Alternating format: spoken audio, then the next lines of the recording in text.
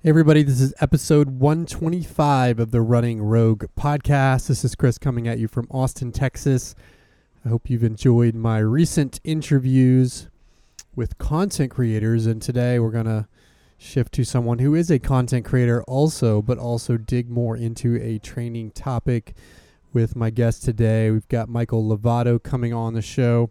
He is a triathlon coach and former triathlon elite athlete who finished top 10 in Kona several times. I'll give you a little bit more of an update and introduction to him in just a second.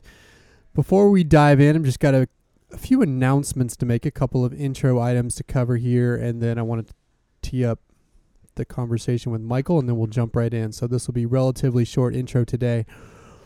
First of all, I've gotten several emails from you, and thank you for asking about our next season of the podcast training virtual option that we offer. And we've got lots of people in that program right now across 10 different countries and actually 5 continents represented in that group. So it's a really global group that has a really good vibe. We're going to be restarting with season 4 of our podcast training, which will launch at the beginning of June. So we'll be starting in June for that training with the option to train for fall races. We'll have a speed track out of the gate over the summer. We'll also have a fall half marathon and fall marathon track for those that are racing in races from September through November.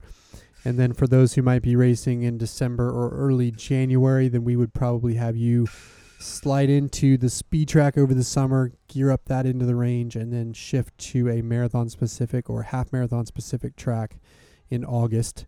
That's exactly how we managed our season 2 of the podcast last year, and it worked well. So for those that are interested in our virtual programming through the podcast, look out for that to post on or before June 3rd. With the training starting that week of June 3rd, gearing up for those fall races. Again, could be speed track, could be half marathon, could be marathon. We'll have options for all of those things coming in the first week of June. So that's one option. The other thing we have to mention, of course, is we do have options in various physical locations as well. Of course, as you know, here in Austin, we just started our fall training here last week in Austin at Rogue here, and that's already underway. But you can still join really anytime this month or early next month and easily get up to speed if you're in Austin and want to join us here. As a reminder, we have 4 locations where we have runners meet in Austin, of course, at our main location near downtown at 410 Pressler Street, but we also have a physical location in Cedar Park off of Old 183, and then we have 2 satellite locations, one that meets at Anderson High School in North Austin, just off of Mopac there. And then we also have one that meets in South Austin near Circle C. So if you need options to meet with us in Austin, those are the ones. We also have Dallas training, which will kick off actually this coming weekend as I'm recording this on May 11th. If you're interested in fall training with our Dallas group, we've got 4 different locations there. 3 out of Run On stores in Dallas, Run On Mockingbird, Run On Richardson, and Run On Capel. And then we also have a satellite group that meets out of Allen High School in North Dallas, just south of McKinney. So if you live in Dallas and would like to train with us in person, that's an option for you. We're kicking off Houston training this month as well. Looking to start that on May 11th. Some of that will depend on the exact numbers we have, as we're starting from scratch in Houston, but we'll have groups training out of the Texas Running Company in Sugar Land, as well as the Run On in River Oaks if you're living in Houston. And then for those in New York, we have ongoing training right now, training for New York races in early June. If you want to jump in now, including the Mini 10K in early June, but we'll also be kicking off in mid-June, June 15th being the date for that, for our New York Marathon training. For those who are in New York, we'll have that meeting at the Columbus Circle New York Running Company, as well as the Jackrabbit store in Brooklyn. So those are ways, if you'd like to train with Rogue, for you to do it, either in person in Austin, Dallas, Houston, or New York. And then, of course, via our virtual programming where you'll get to listen to me coach you up every week via an extra 30-minute podcast for that virtual group, as well as through our online platform, Final Surge, where we interact with those athletes. So if you're interested in those things, check out that information. You can find the Austin or the virtual programming information at roguerunning.com. And you can find the information on Dallas, Houston, or New York at roguetraining.run.run. So check those things out if you're interested. And if you have questions, you can always email me, chris@roguerunning.com, and I can point you in the right direction. But we'll hope you join us if that's of interest. Now, let's tee up our interview here with Michael Lovato on running and training for running with the triathlon. Michael actually used to live in Austin, went to the University of Texas, which is how we in the Rogue family got to know him. He started triathlon at the University of Texas with the triathlon club there, and we talk a lot about his intro into triathlon, perhaps unceremoniously in the interview. But then he went on to compete at the highest levels in the sport, including finishing several times at the in the top 10 at Kona. Now lives in Boulder, where he is a triathlon coach, offers both in-person groups and has virtual triathlon coaching through his website, lovatoperformance.com. Michael's also involved with announcing for Ironman and doing announcing on race sites, as well as also doing commentating and sort of analyst type stuff with the sport of triathlon. So has a really interesting perspective on the sport.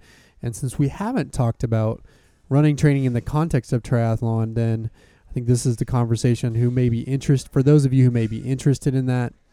Personally, I had a triathlon phase of about 3 or 4 years in my time as an athlete. Did a couple of 70.3 races, a couple of Olympic triathlons and lots of sprints in that phase. But ultimately decided for me, running was my first love and true passion. So now I stick to that world, and it's been a long time since I've done a try. But I can appreciate the challenge that it is to train for 3 disciplines versus just one. And so one of the things we talk about with Michael, in addition to his background in the sport and general training concepts, we also talk about how to get better as a runner in the context of triathlon training for those that might have that interest or who may want to go check it out and try it out. So with that, as a little bit of an intro, let's talk to Michael Lovato. Welcome, Michael Lovato, to the show. How are you doing today, sir? I'm great. Thanks for having me on the show. It's great to be a part of this. Well, I'm excited to have you on. I'm also excited to have on a fellow Cowboys fan. There you go. Hey, you did some research. which is a rare thing to find for me at times, because it's not easy being a Cowboys fan. But I wanted to start there just to kind of get my fix, because I've been following the offseason closely. How do you feel about this team as it builds through the offseason and goes into next year after the playoffs last year? Oh, I have to admit, like I'm sort of like I disconnect a little bit from my sports spectating, which is ironic because I'm a part of the stuff I do for a living is commentary, and I watch sports to get paid to talk about it. But I disconnect, so I kind of try and make it special. So I'm not in touch right now. I have to say I've been a lifelong Dallas Cowboys fan, been following since I was about 6 when we had to pick between the Broncos and the Cowboys where I grew up. And so, but no, you have to educate me and then I can chime back. So okay. I wish I had a better answer for you there. Well, first, how did you feel about the end of last season? It's like, as a Cowboys fan, you got to be ready for heartbreak. You know what I mean? And that's right. and so, because you had the high highs and you think you're heading that way. I really did think we were heading that way. And then it's like, no. And it was, so I don't feel good, but but I think that we've got good prospects, we got players and we got a good momentum. And so if we can just keep going as we were for much of the year, then it'll be a fun season end. Do you think we can do it with Jason Garrett as coach? I'm going to say yes. What do you think? Yeah. I'm so on the fence. I go back and forth. At moments you think, he can do this. He can pull it all together. He builds that culture that's going to create a winner. But then at times I'm also frustrated by what seems like plain vanilla coaching. Yeah. In a league that seems to be pushed forward by those coaches that are experimenting, trying new things, pushing the edge, always doing something different, like a Belichick. And so I'm concerned that Garrett is a guy who can get us to the playoffs but can't get us all the way, because I think perhaps you need to be a little bit more creative when it gets to winning in a conference championship game or a Super Bowl. Yeah, and that's good. That's probably a good call. I mean, for me, like, I'm a fan of, and this translates to kind of everything out throughout my life in coaching. And I'm a fan of change. I really am. I think change sparks good things in general. Most people are resistant to it a lot of times, but I think that change, and hopefully, even if it is more vanilla, like the change, maybe that blanket movement is a good path forward. And so that's what I can hope for, if that makes sense. Well, we have had a good offseason, I can report. Had a lot of good cost-effective free agent signings. We also re-signed DeMarcus Lawrence as our key piece on the defensive side. And then, of course, we've got the draft coming up. So I feel good about our offseason, feel good with our young team moving into next year. I think the big remaining question for this offseason is, will we sign Dak to a long-term deal? Yeah. We shall see. Yeah, but I'm optimistic, and maybe I'm hopelessly so as a Cowboys fan. But you kind of have to It keeps me coming back every year. All right, so let's talk about your sport that you actually do for a living and have done for a living for a long time as an athlete and as a coach, triathlon. You got into it, from what I understand, doing an intramural triathlon at the University of Texas here in Austin. Got it. Yeah. How was that as your beginning? Yeah. How was that as a beginning? And so tell me about that first experience and how it evolved from there to ultimately being a pro that competed at Kona. Well, for sure. And you know what? I have super fond memories. In fact, I have one of these shirts, I try and get rid of a lot of the mementos of the past, but one of them that I hold fondly is the University of Texas. It says Texas Triathlon. I think the original, and then I have a follow-up about a decade later. But really, for me, what got me into triathlon and got me excited about it was everything that was in that first day. It was, and it really was a day. I mean, I was kind of thinking I was going to be really good, and it was such a challenge that challenge is what I thrived on. I love the challenge. I went in thinking I'll be so good. I can do all this stuff. I'm youthful. I'm strong, and have a bit of a background, and I just got clobbered. And so that was neat for me, humbling, but it was so challenging, and it was a sprint. But then the other side of that was the friends I met. I met a guy, I was just texting him this morning, and he's a guy that lives about a quarter mile from me here in Boulder. And he was in that triathlon with me, they became really lifelong friends. And there was a small, but we all so the camaraderie, I feel like early 90s and late 80s, early 90s, the triathlon world was a lot smaller, and it just was really cool, a challenge, a friendship, a camaraderie, maybe sitting around afterwards having a beer and talking about how you did. So that's how I got started. It hooked me. I loved it.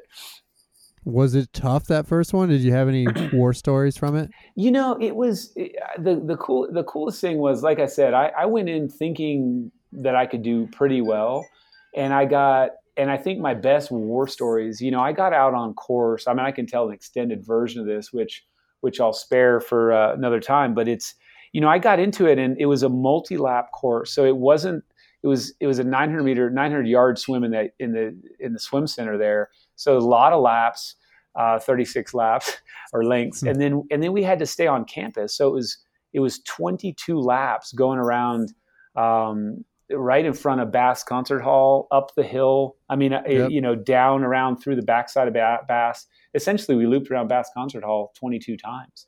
And wow. And it was a November day, a little bit Texas kind of fall, wind, misting, raining, wet roads. And so I stayed upright because I was pretty cautious. But I remember this guy crashing. It sort of epitomized the sport for me. This guy that was riding a pink Diamondback triathlon bike and racing in just a Speedo, it had crashed, and he had skidded across the road and scratched himself up. And he was overtaking me, I think, for the second time when he went by. And it was so cool because for me as a young kid, 19-year-old kid, I thought, well, that's the spirit. This guy is down, but he's not out. He's hurt, but he's winning. And or trying still. And so that really just, I think it impressed me a lot. And then just the second quick side of that was when a woman named, I knew both these guys by name. Michael Niarco is his name, and then Anik Suhami. She rode by, and she works in Austin, a lot of bike safety stuff. But she went blowing by me, and it was the same thing. It's like, well, here's a woman that's quite strong, and to a buff and brash 19-year-old boy, it's kind of hurts the ego to see a woman ride by, also in her swimsuit. But it was great because I was inspired. I thought, well, man, I just got my butt kicked by both of these guys, and I chased them. And so those were the real war stories that I think helped form me. And then I got the guy that won it was 40 years old. So again, that was something that when you're 19, 40 is like one step inside the grave. You know what I mean? You're like, that old guy? Wow. So yeah, a lot of memories, So that whet your appetite. And then from there, where'd you go? Well, I took a gradual approach. I got a lot better. I did a lot of Texas races. I joined the triathlon club. I met more friends. We traveled all over the state. My first season, I did, 19 and under kind of thing. I got a couple of placings in my age group, but it was just a gradual process. The next year, I felt like I got serious. I raced a lot more. I dabbled on the amateur national scene. And got beat up, sort of big pond, sort of thing. I jumped in there and got murdered. But it was after years and years. It took 7 years where I finally got a lot better on a national level. Went to the age group world championships. I thought, I can actually do well. I wasn't one of these, meteors that go to the top. A lot of folks in the professional world, they have a quick ascension, and I just took my time and. I tried really hard. I got there, and by my 7th season, I decided, hey, next year I'm going to race pro. So year 8, I decided to race pro, and kind of once again went back to getting beat up. But in that, I guess to sort of segue, I was really into short course, a couple of half Ironmans, and then in 1999, I always say I accidentally qualified for Kona because I didn't really want to go, but my friends wanted me to go. They knew the importance of it, and I just kind of didn't. And I qualified, and I went. And then it truly was a big bunch of events. I met my now wife, about a month before I went to Kona, and it was like two things that became very instrumental in my life: my wife and this amazing relationship that formed. And then I went to Kona, and I got hooked, and that changed my trajectory there with the sport, where I really focused on long distance. So after getting your ass kicked in that first race, what did it evolve to be for you? Obviously, it became a career, but what was it about the sport that kept you building in it? I think as I look back now, and this was, again, it was 1992, so we're going 27, 28 years. It really was. I can see it more clearly now. I always loved the challenge. I loved the newness. Every race was different. Every venue was different. Every day you could do the same race each year and it would be different. You could train frustratingly, as all endurance sports are. I think you could train extremely hard only to feel bad on the day or make an error, and so all of that, as I just really thrived on that challenge, and it drove me. I think I believed pretty early. I had a pretty high level of confidence. Despite getting creamed that first day, I always believed. And so I think I really felt like, I was going to win Kona. And I honestly, I always believed that was where I was meant to excel. And I just kept trying over and over and over and over again. And it was, there's a ton of other stuff that really kept me going. In the sport, but that was a driving force for many years. Ultimately got top 10 3 times in Kona. That's not bad at all. So you've got that to hang your hat on. Thank you. I've heard you talk about being self-coached for a long time. Correct. What was it like trying to figure it out on your own as your own coach? It was invaluable. I as a coach now, and as someone that believes in coaching, I'll still say that I think too many people go straight from to a coach and never explore what it's like to learn their body and learn the ropes and make some failures on their own and make some successes. But for me as a self-coached athlete, I didn't have a coach until Dave Scott in 2000.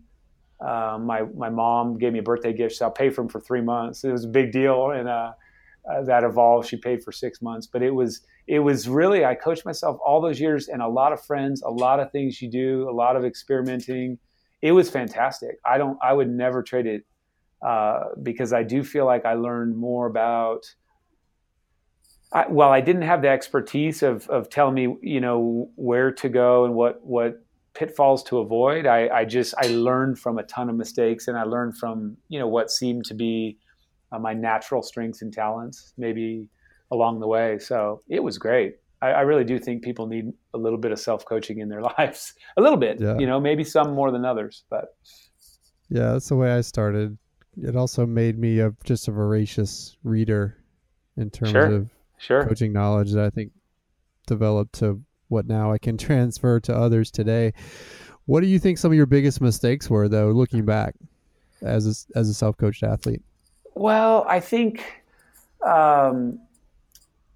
probably the biggest mistake that I made for a lot of years, even probably once I had a coach, was just always going as hard as I could, feeling like, like if it was easy, I think even the easy was too easy. And you just kind of, especially in the youth, in the 19 to early 30s or late 20s, you have a very great capacity to recover. And so I don't think I ever knew that some of the training was a little bit less effective. So I did learn later through that. It's like, wow, you really have to pay attention. You have to set targets and then follow them. And of course, at the time, we didn't have GPS or heart rate, or even we had heart rate, we didn't have power. And so you really had to use your heart rate or your speedometer and just kind of be a little bit more tactical about it. But that was one big lesson, just the, the confidence, I think, even in your training, and your ego can be set aside to just kind of chill and go easy on an easy day, and then go where you need to go on the harder days. So that was a big one. So you mentioned Dave Scott, 6-time Kona champion. They called him the Man, I think, was his nickname. They did. You got it.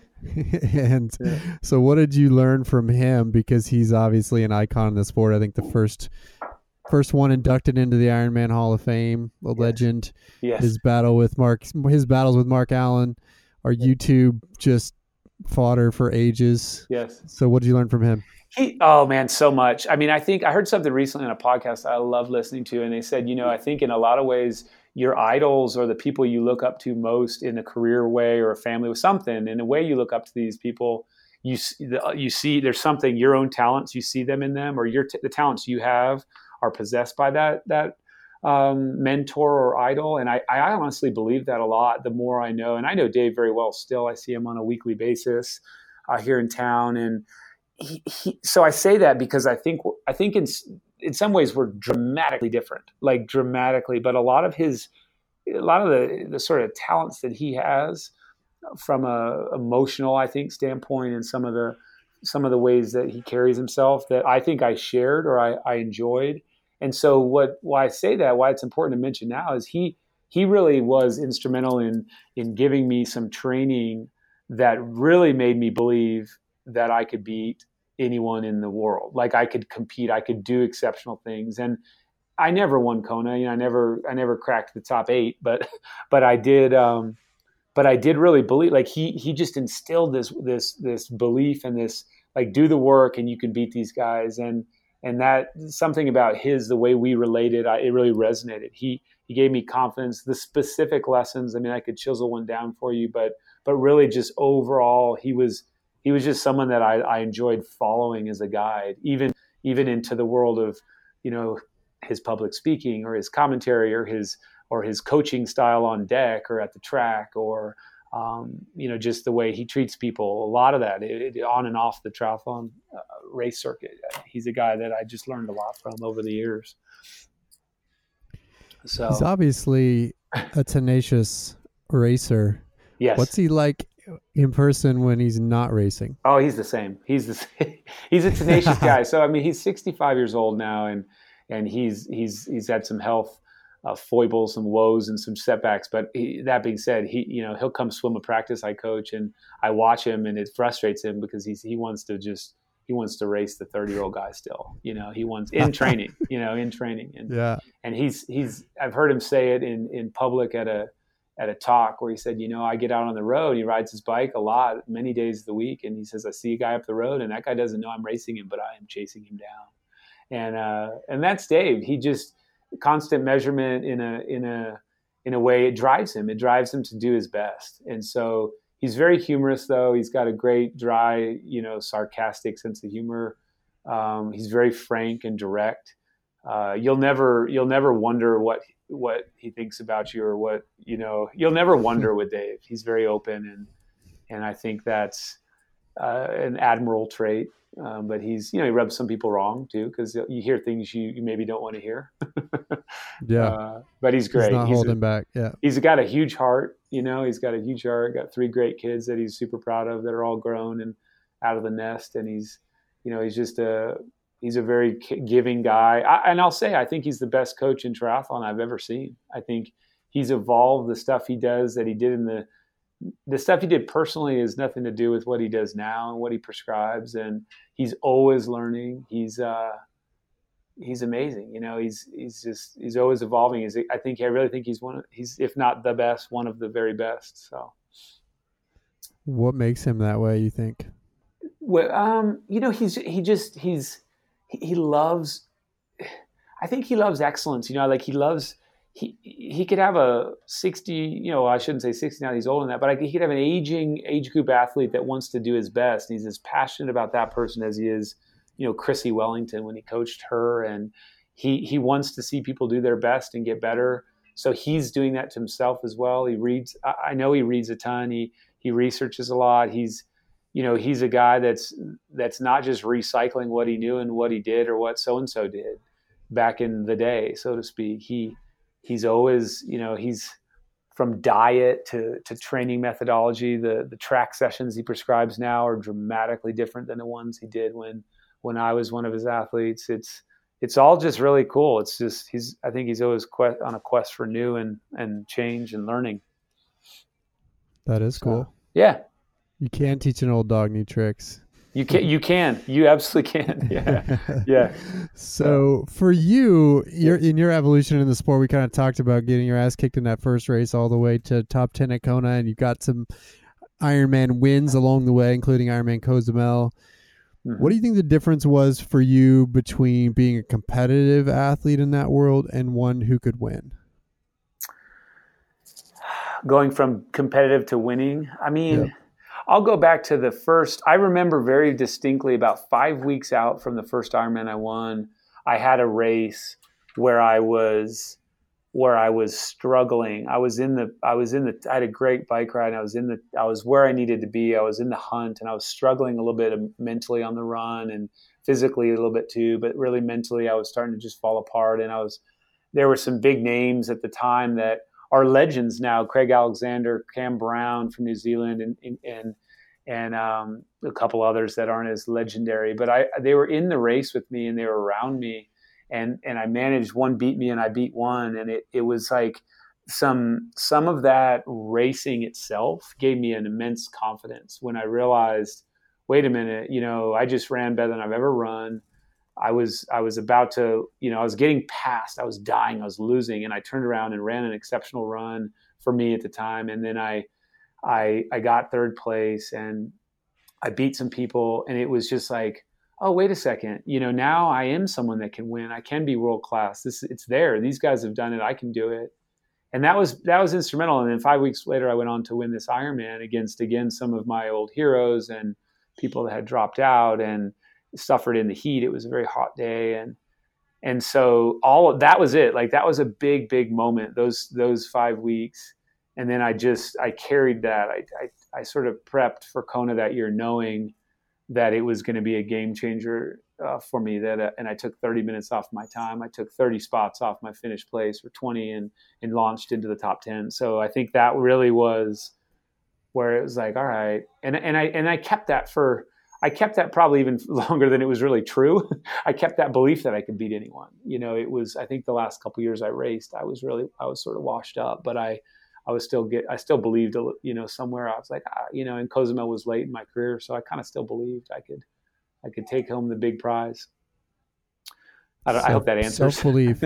Yeah. Self-belief was, yeah, it really was. I honestly, I think that was that and sort of just my mindset of just remaining positive and kind of a lot of these buzzwords you hear in the current day. Like I never really dwelled. I managed to stay pretty positive and present in those moments.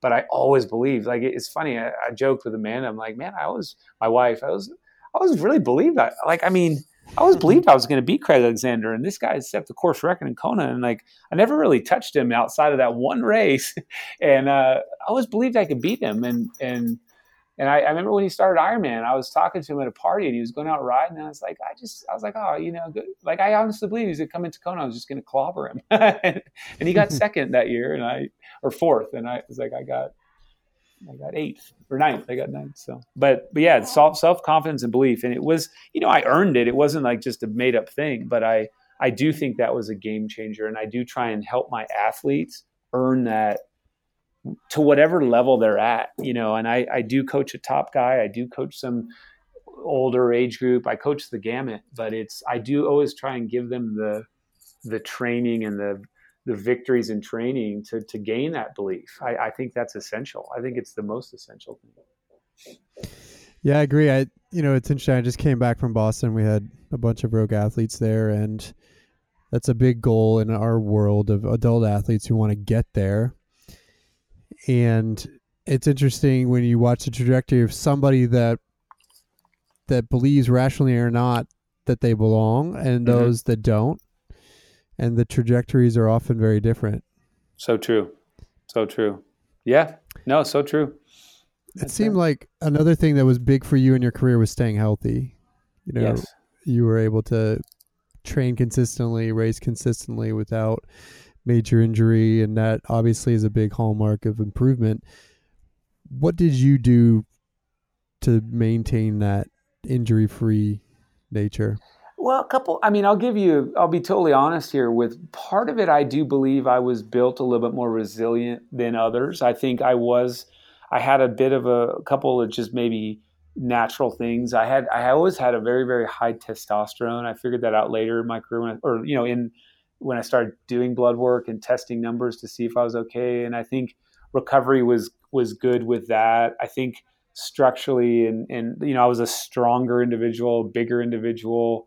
And I think that helped me. But also, I have to reference there was, when I first started triathlon, and I was a sprinter, I was a short distance runner. I was a 100, 200 meter, I was a 400 meter runner, I was a hurdler. I was all short, fast twitch stuff in high school. And I went to college, I started triathlon, and I really wanted to join the Texas track team. Like I really wanted to walk on. I had a friend that was there. She was on the women's team. And I said, I want to walk on. And I walked on, and the coach, Stan Huntsman at the time, he goes, you're going to be a distance runner. I said, why? He said, well, you just did triathlon. You're a triathlete. You're a long distance runner. And I said, all right. Mm-hmm. So anyway, I bring this up. I went from running about 10 or 15 miles a week to trying to run with the Texas guys. And they ran twice a day. They were running 80 miles a week. And I literally, like, I went to, the first thing that got me was IT band syndrome. I never even heard of it before. I got IT band syndrome. I got some plantar fasciitis. I got all the classic stuff. And I just, I was probably 180 pounds and all muscle. And I was just trying to run with all these guys and I got those injuries. I came back, I got a little smarter. I tried to get a little better. I skipped a bunch of workouts that I thought, and then I came back, and then at the middle of that season, I got a stress fracture, tibial stress fracture. And I'd honestly think it may be that my personality is not good at being sick or injured. And I know nobody likes it, but I think I'm a bit of a whiner. So I got that injury, and it really scarred me. Like I just thought I never want to do this again. And so I think I built a little bit of caution into my training. I built a little bit of, I tried to be reasonable. I tried to remember that forever. And it did. I do think it was early enough in my, I sat out 6 to 8 weeks. I did the whole deal. I came back real slow. And I never had another fracture ever. But that was huge. You know, it was like a taste of the medicine I never wanted to have. So I did manage to keep. I don't think I was injured for 5 years. I had another little injury, maybe an overuse injury to a muscle that I was just, you know, 1999 actually, and so yeah, there were just 2 or 3 injuries my entire career, and it was, I think I did start doing strength training, and I did start to get very smart and accentuate those little gifts I might have had with, you know, the resiliency. I did focus on the gym. I did try to be reasonable. I'm a gifted sleeper, or at least I used to be. I would sleep a ton. I would sleep 9 to 11 hours, you know, through the height of my career. So I think that's probably the best way I could explain how I stayed relatively injury free. Sleep, man, so Sleep huge. is huge, right? Yeah. Definitely a big topic. I think it, in a lot of ways, amidst the flourishing other modalities, from massage to cryo to ice baths to everything else, nutritional supplementation, everything else that people have been talking about for the past decade, sleep has been an underrated thing that seems to finally be coming back around as important in balancing recovery, as our most important recovery tool. Yeah. It's fun. And you're totally right. I mean, I don't know how it gets overlooked. And it was, I used to actually have I think my website still says it. I got this whole website, I need to revamp it, but you may have been on there. It's michaellovato.com. And it's like, it said on there, part bear, all American. And the reason it said that, part bear, all American, was because, well, I tried to be an all American guy, but it was like the part bear wasn't because I was, you know, like, I don't know, fierce or growling or hairy. It was because I slept like a piss, because I hibernated. And Dave Scott had terrible insomnia. He's a horrible sleeper, and he used to always tell me that. He's like, "Gosh, Michael, you're like a bear," you know. And it sort of stuck, because I knew it, and I valued it, and my wife, I was lucky that my wife was racing and training every step of the way of my career, and she and I would just prioritize getting in bed early. She was really good at helping me keep the schedule. Go to bed early, get up when you get up. Try not to, you know, we slept a lot. And, you know, I think me more than her, but it was huge. We just highly valued that. And I think now I tell my athletes, but they really struggle with it, I think with today's distractions and you know, life. I think they just so much going on. Right. Yeah.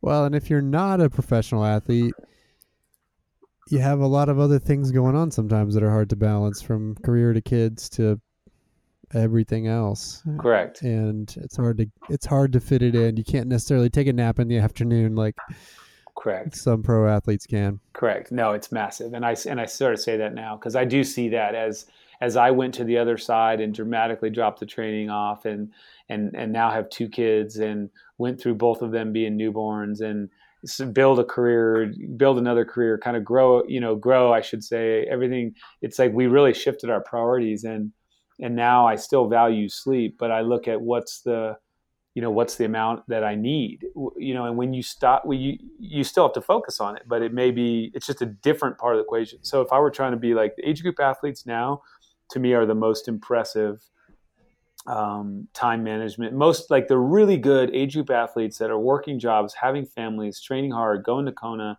going to Boston.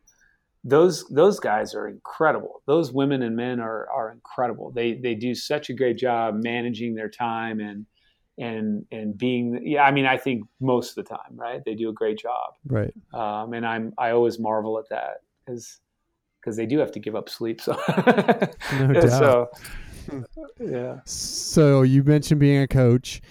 If you were to summarize your coaching principles in 2 or 3 big points, what are they? The best thing I'd say is I really try and learn. Everything's individualized. I very seldom will give the same thing to a different person. And the reason is I know that the best thing you can do is be consistent. So and back to my career, like I hate forced time off. I absolutely despise it. I don't hate many things, but I hate when someone has to take a weekend off. I hate when someone has to stop because they're injured. I hate when someone has to skip something because they're sick.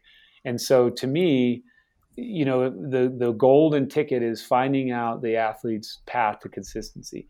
What's too little? What's too little to allow consistency because you never get anywhere, or you don't establish the resiliency, and what's too much that you get overtrained, sick, or injured. So it's really, and everyone's so different. So the challenge is what's your consistency path? So for me, that's the biggest thing. Find it out, put them in there, and keep them in there, and then. The second, so that's just big for me. Consistency. It's the ultimate. It's the one thing every athlete I coach has to have.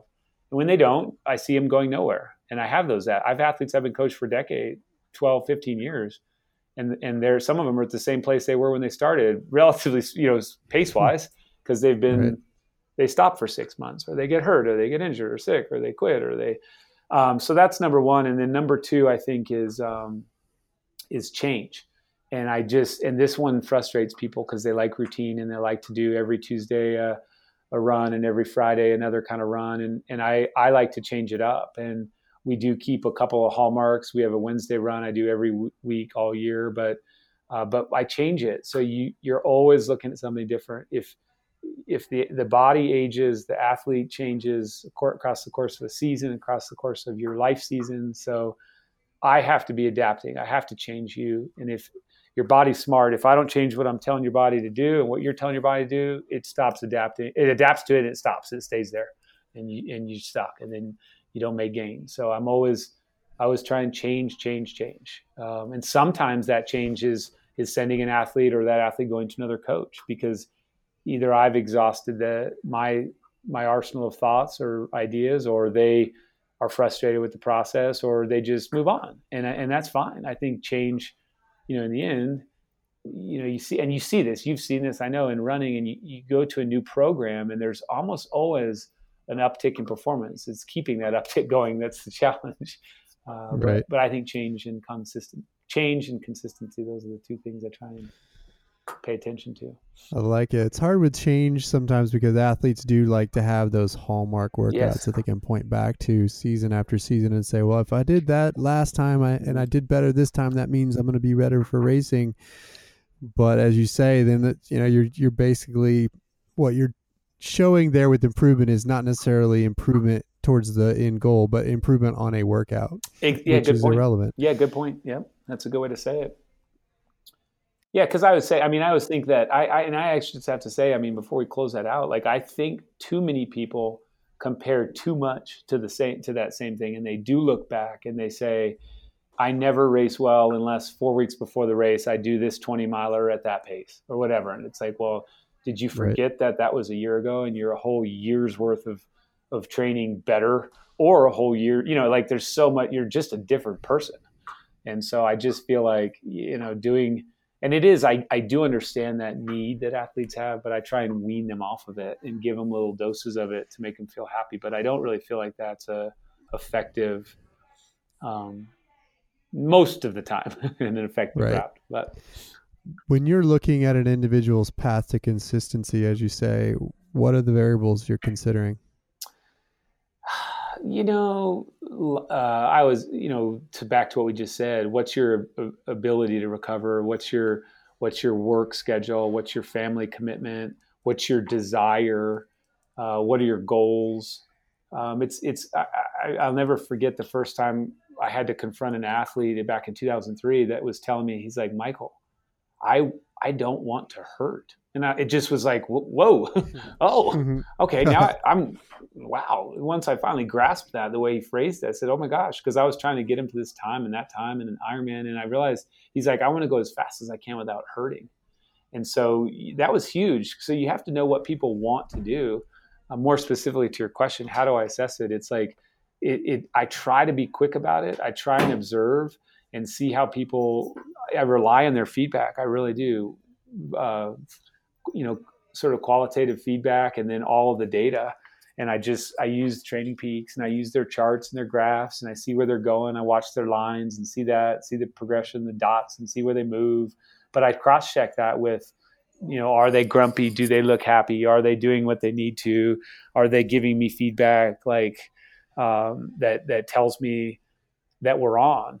It is. I will say that's the biggest. I think that's the biggest hardest challenge, the toughest part of coaching is getting to know someone as soon as you can and finding their consistency, because you don't want to underdo them, because then they may fall off or not reach their best. But you certainly don't want to overdo them.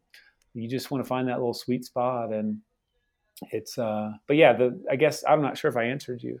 No, it's good. It's interesting because it is, as you say, it's a little bit different with everyone. Mm-hmm. And part of coaching, I think that's hard to articulate, is I think good coaches have an intuitive feel for what someone needs that maybe they don't have an algorithm for. 100% agree with that. So it's hard to articulate. It's hard to articulate what exactly is going in that black box in your head.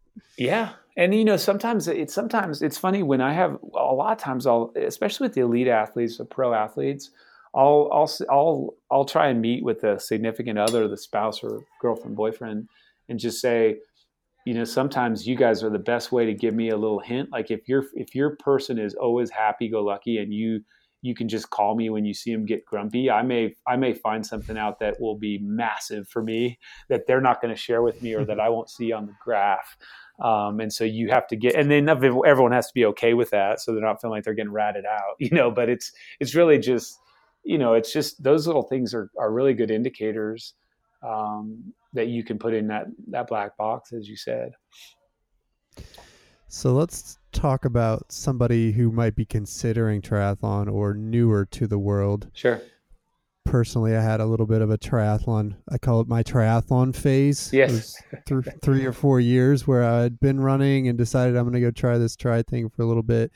And I remember being so intimidated by it because of all the gear and the 3 different disciplines. And I was a runner, but didn't really know what I was doing with the swim or the bike.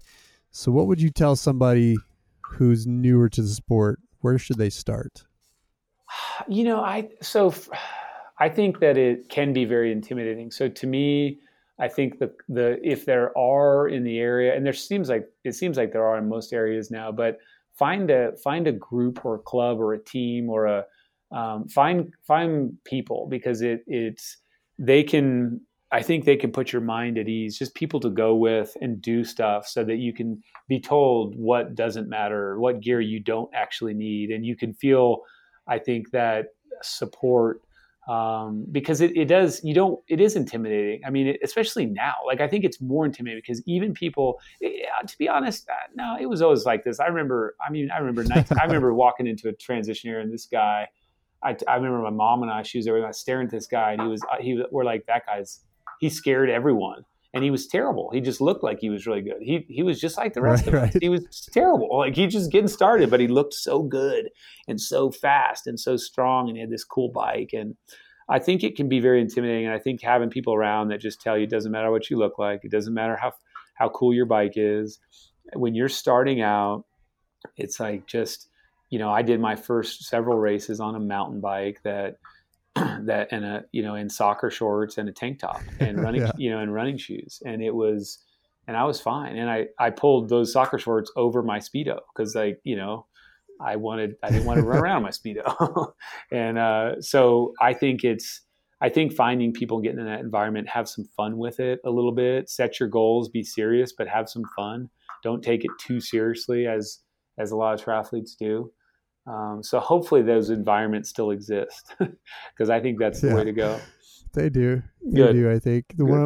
I do remember one of my more satisfying moments. I think it was in my second race, just a sprint distance, but passing a guy on a time trial bike on my little $250 used Specialized road bike that I'd bought.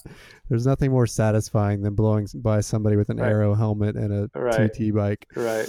Exactly. Who just has the money, but maybe isn't quite there.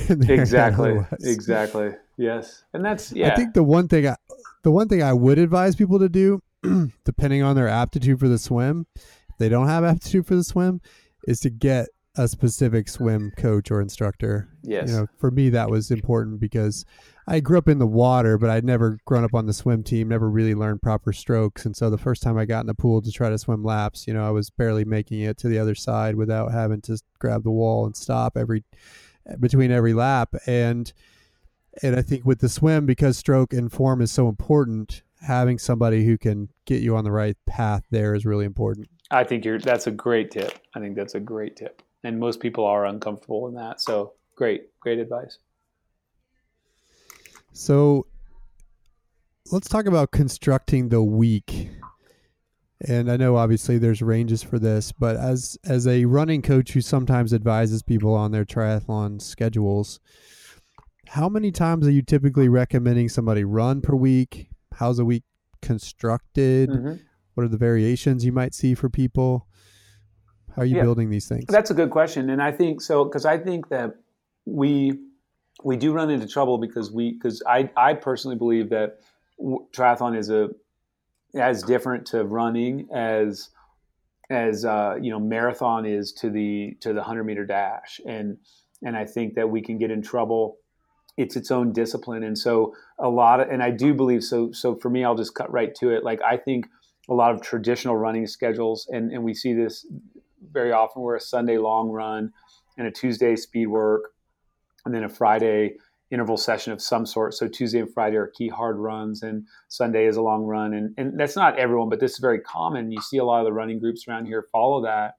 And I think that I don't think that works for the majority of triathletes, because we have to add in two other sports that each have to have hard efforts as well, hard days. And so what I like to do to address that, first things first, if we're addressing the general public that tends to work and has a 9 to 5 or works Monday through Friday or has school commitments or whatever, we do stick with a regular plan. If I have a free bird that's like, man, I'm retired, or I'm a pro, I'll often get away from the 7-day schedule, often get away from Sunday long runs, just mix it all up. But if we just go with the constraints that are pretty general, and we keep that Sunday long run, so you can maybe find a group, or you can find that environment that helps you get through it, or whatever. So Sunday long run, we do our key run on Wednesday, and it's only really one key run fresh. It's a track session or a hill session or a combo. It changes throughout the year, but I don't like doing hard work. I don't like an athlete doing a track workout on Tuesday, because I don't think they're ready, recovered, and I think it's too much. And then I also don't think that an athlete that does triathlon at a higher level really wants to, or anyone should do 2 key hard runs fresh. So the Tuesday, Friday thing, I just completely scrapped that. I'd say, so Sunday, running wise, Sunday be a long run. Most people need a day off after the long run, and it's a good day to only swim and bike, and gym. Some people it's off completely. Some people it's just swimming, legs are off. But I give most athletes, I don't feel like they can run the day after that long run, because they've ridden hard or long on Saturday. And then depending on the time of year and the athlete, some parts of the year, Tuesday is a very hard bike ride, short and hard. But as you get fitter, I'll often push that to Thursday. And then Wednesday is a key run. Often Tuesday it'll be an easy run. And that can be 30 minutes easy for more of a novice, or it could be up to an hour, hour and a half, hour 15 even, if it's someone that can handle the higher load. But it's no intensity. And then Wednesday, some of my athletes, I'll say, all right, you're already going hard, and if they're resilient enough, they will get a double run on that day. They'll run an easy second run. And then Thursday, Thursday or Friday. So again, I move it around. Like I told you before, I do a lot of change, but I'm giving you some basics. Maybe they'll do a hard ride on that Thursday, and then a challenging sort of hill run on Friday. And this will be a phase. And then Saturday will be a long ride. And some athletes will do a short run right after, but some athletes I'll make them rest all day long and they run in the afternoon. And they hate that, but it doesn't tend to cause injury.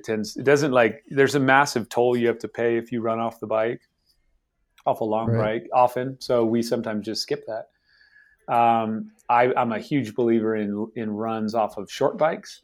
So then if I came back to it and said, well, what do you want? If you want more intensity, I would say you do, and this one kind of stings, but you'll do like a hard workout on Wednesday. So maybe it's long run Sunday, no run Monday, easy run Tuesday. Wednesday is a hard run on the track. Thursday, you do a bike ride that's only an hour and 15 minutes, but you do a key run off the bike. So you may run 30 to 75 minutes off the bike and with some intervals or with some tempo or with some race specific stuff like quality. And so that stings, right? Because you've just run hard the day before. But if the runner's advanced or the athlete's more advanced and you've gotten used to my program or you've gotten used to the miles, it's really effective. And then Friday is pretty easy. And then you also, I like the ability to move that Thursday session to Friday. So you could say, all right, well, you need to have a very aerobic day on Thursday and really just no muscle breakdown here, just a lot more chill. And then Friday is that key brick I described. So hopefully that gives you a little picture. Yeah. So that's a decent amount of running. It is. I think so. I think people need to run.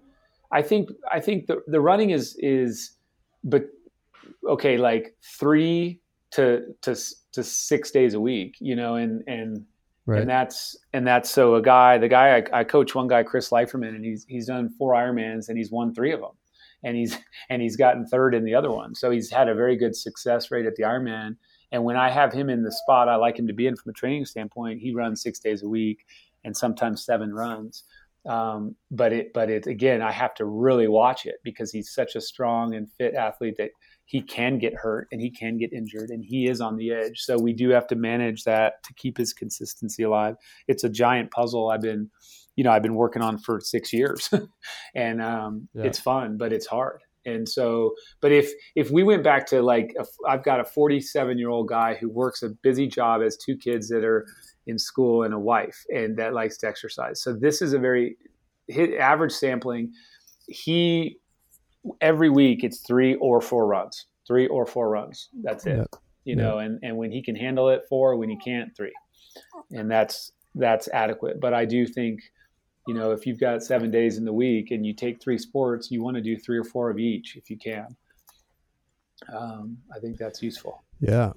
I mean, but I've seen some Ironman scheduled with 2 runs, and I've always thought that was not enough. But I'm of course biased as a runner. Well, you're smart too, though, because people love to ride the bike, they don't like swimming, and running is hard.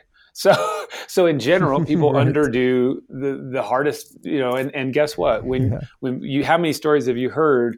Oh, I was on pace for this up until that. And it's like, well, no, you were on pace for whatever your finish was. Right, exactly. And so people underdo the run. They really do. And the run is so hard.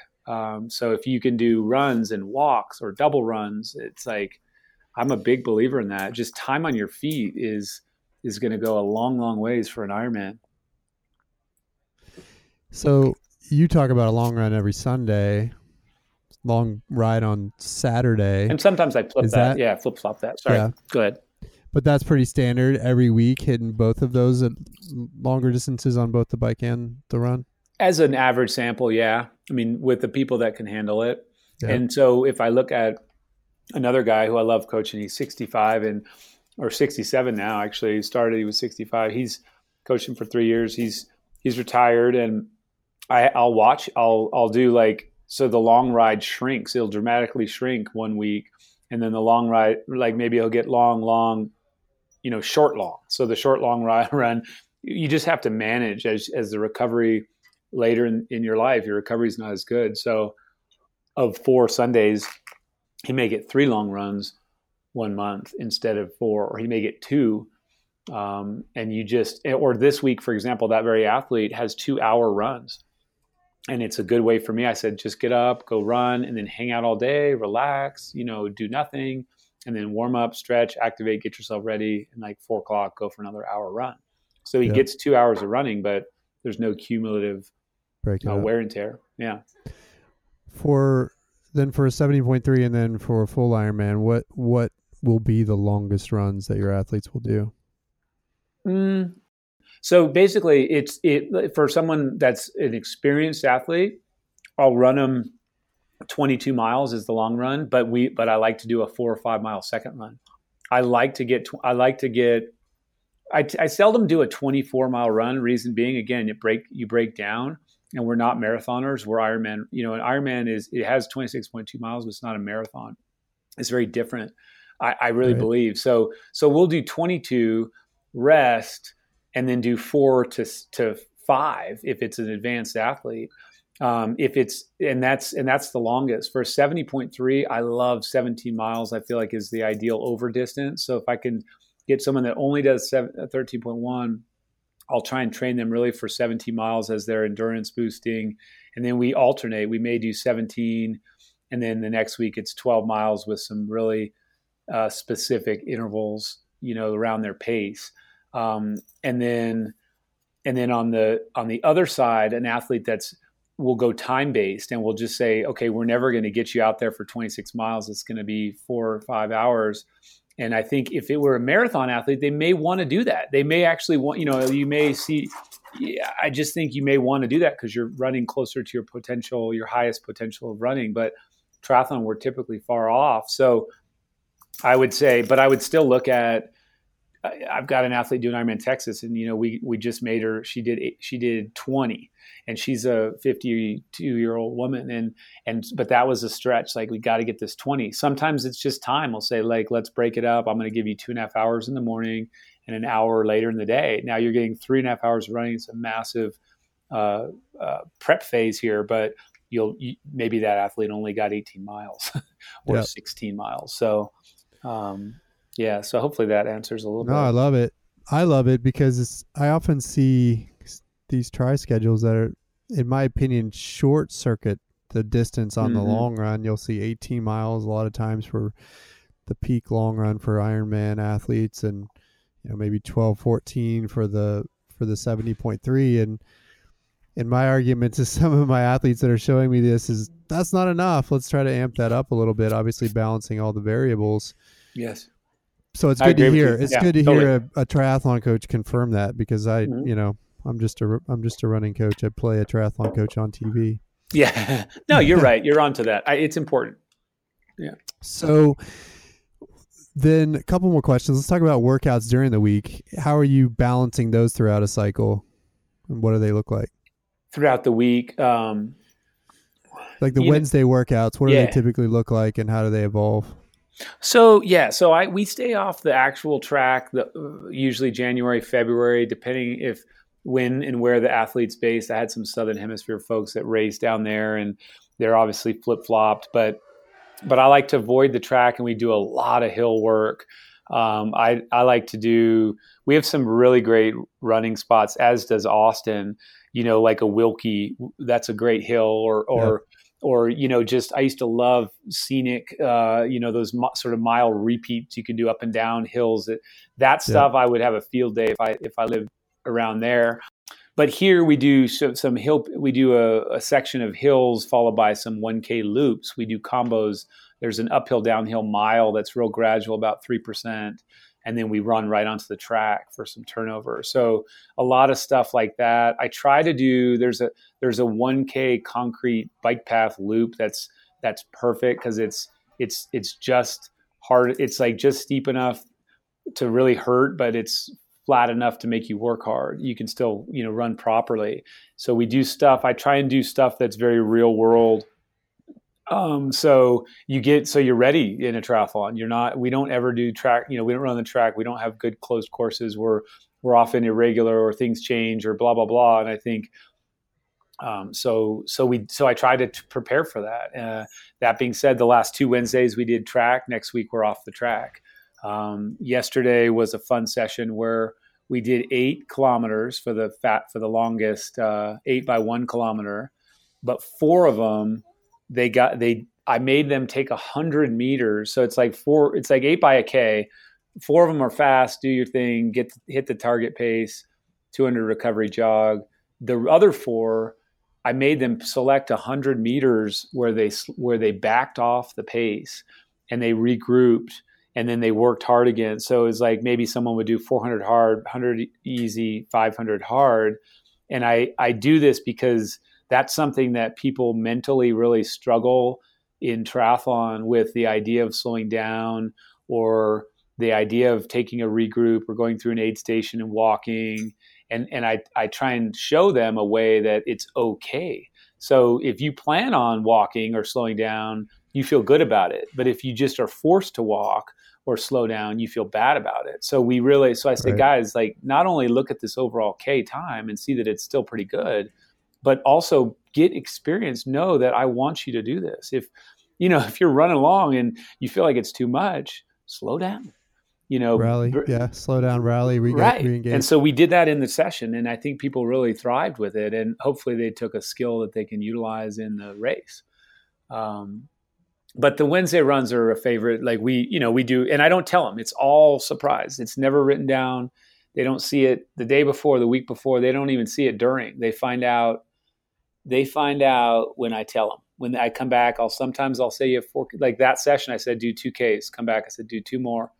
And it's maddening for some people, the control freaks, but it's great for the people that, and I say that lovingly, I love control freaks, but it's great because, again, we deal with the unknown in races. And so now you have to, if I tell you, oh my gosh, I'm sorry, but you have 1 more mile, that's going to give you a really good skill to deal with on race day when you go off course, or when it gets really hot, or when the course is mismeasured, or when you bonk, or when you cramp.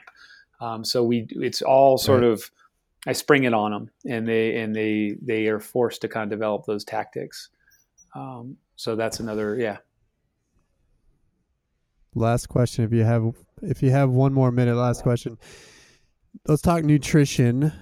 Obviously, if you're out there for 4.5 to 15 hours, if you're doing an Ironman, nutrition is huge. How do you equip people on that side? I'll give you the basic thing is practice.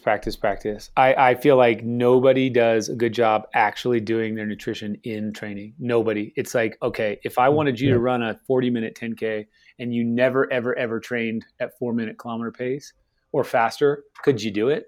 Would you have any confidence that you could do it? Or would you be like, no, I've never run that. I can never run that. But and it sounds ludicrous to even say it, but in training, and in nutrition rather, we read about it, we think about it, our coach tells us what to do, so-and-so did this, I thought about doing that, I got, but we never ever really address it properly and systematically. So I try to enforce that people have at least weekly sessions where they do race fueling and regular consistent fueling. Whatever it is different for every athlete, different distance, different conditions, but you have to familiarize yourself with it. And that's just it. Just practice. Because, we've all pedaled up to the 7-Eleven and stopped and sat there and chunked down 1 million calories and then ridden off and felt like $1 million. And it's like, oh, wait, would you, that's not race specific. I think that's the quickest answer, is just like, you have to familiarize yourself with the plan. Well, that and the other part of it is it's so individual that what works for that other person next to you isn't going to work for you. So you got to experiment, see what works for you, and then engage that for the race. You got it, Chris. That's it. Yeah. So thank you, Michael. This has been an awesome discussion. Really, really appreciate the time. Of course. No, thank you very much. And happy to do it and happy to be involved. And I appreciate you guys having me on. There you go. Michael Lovato, everyone. Again, you can check out more on him at lovatoperformance.com, or if you happen to want to find a virtual triathlon coach, that's where you can go. Hopefully, if you're into triathlon, you learn some things. If you're not, maybe it piqued your interest to give it a shot. I do think it is something to potentially try here and there if you're looking to mix things up in your life and maybe get away from the running a little bit, see if you have interest in another thing. It's also a good way to give yourself a mental break from that continuous grind of road racing sometimes. So check that out, and hopefully these insights will help you on that path if you choose it. As always, thanks to my guest, Michael Lovato, for joining. Thanks to you guys for listening. You can check us out at roguerunning.com or follow us on Instagram, Twitter, or Facebook at Rogue Running. Until next time, we'll talk to you soon.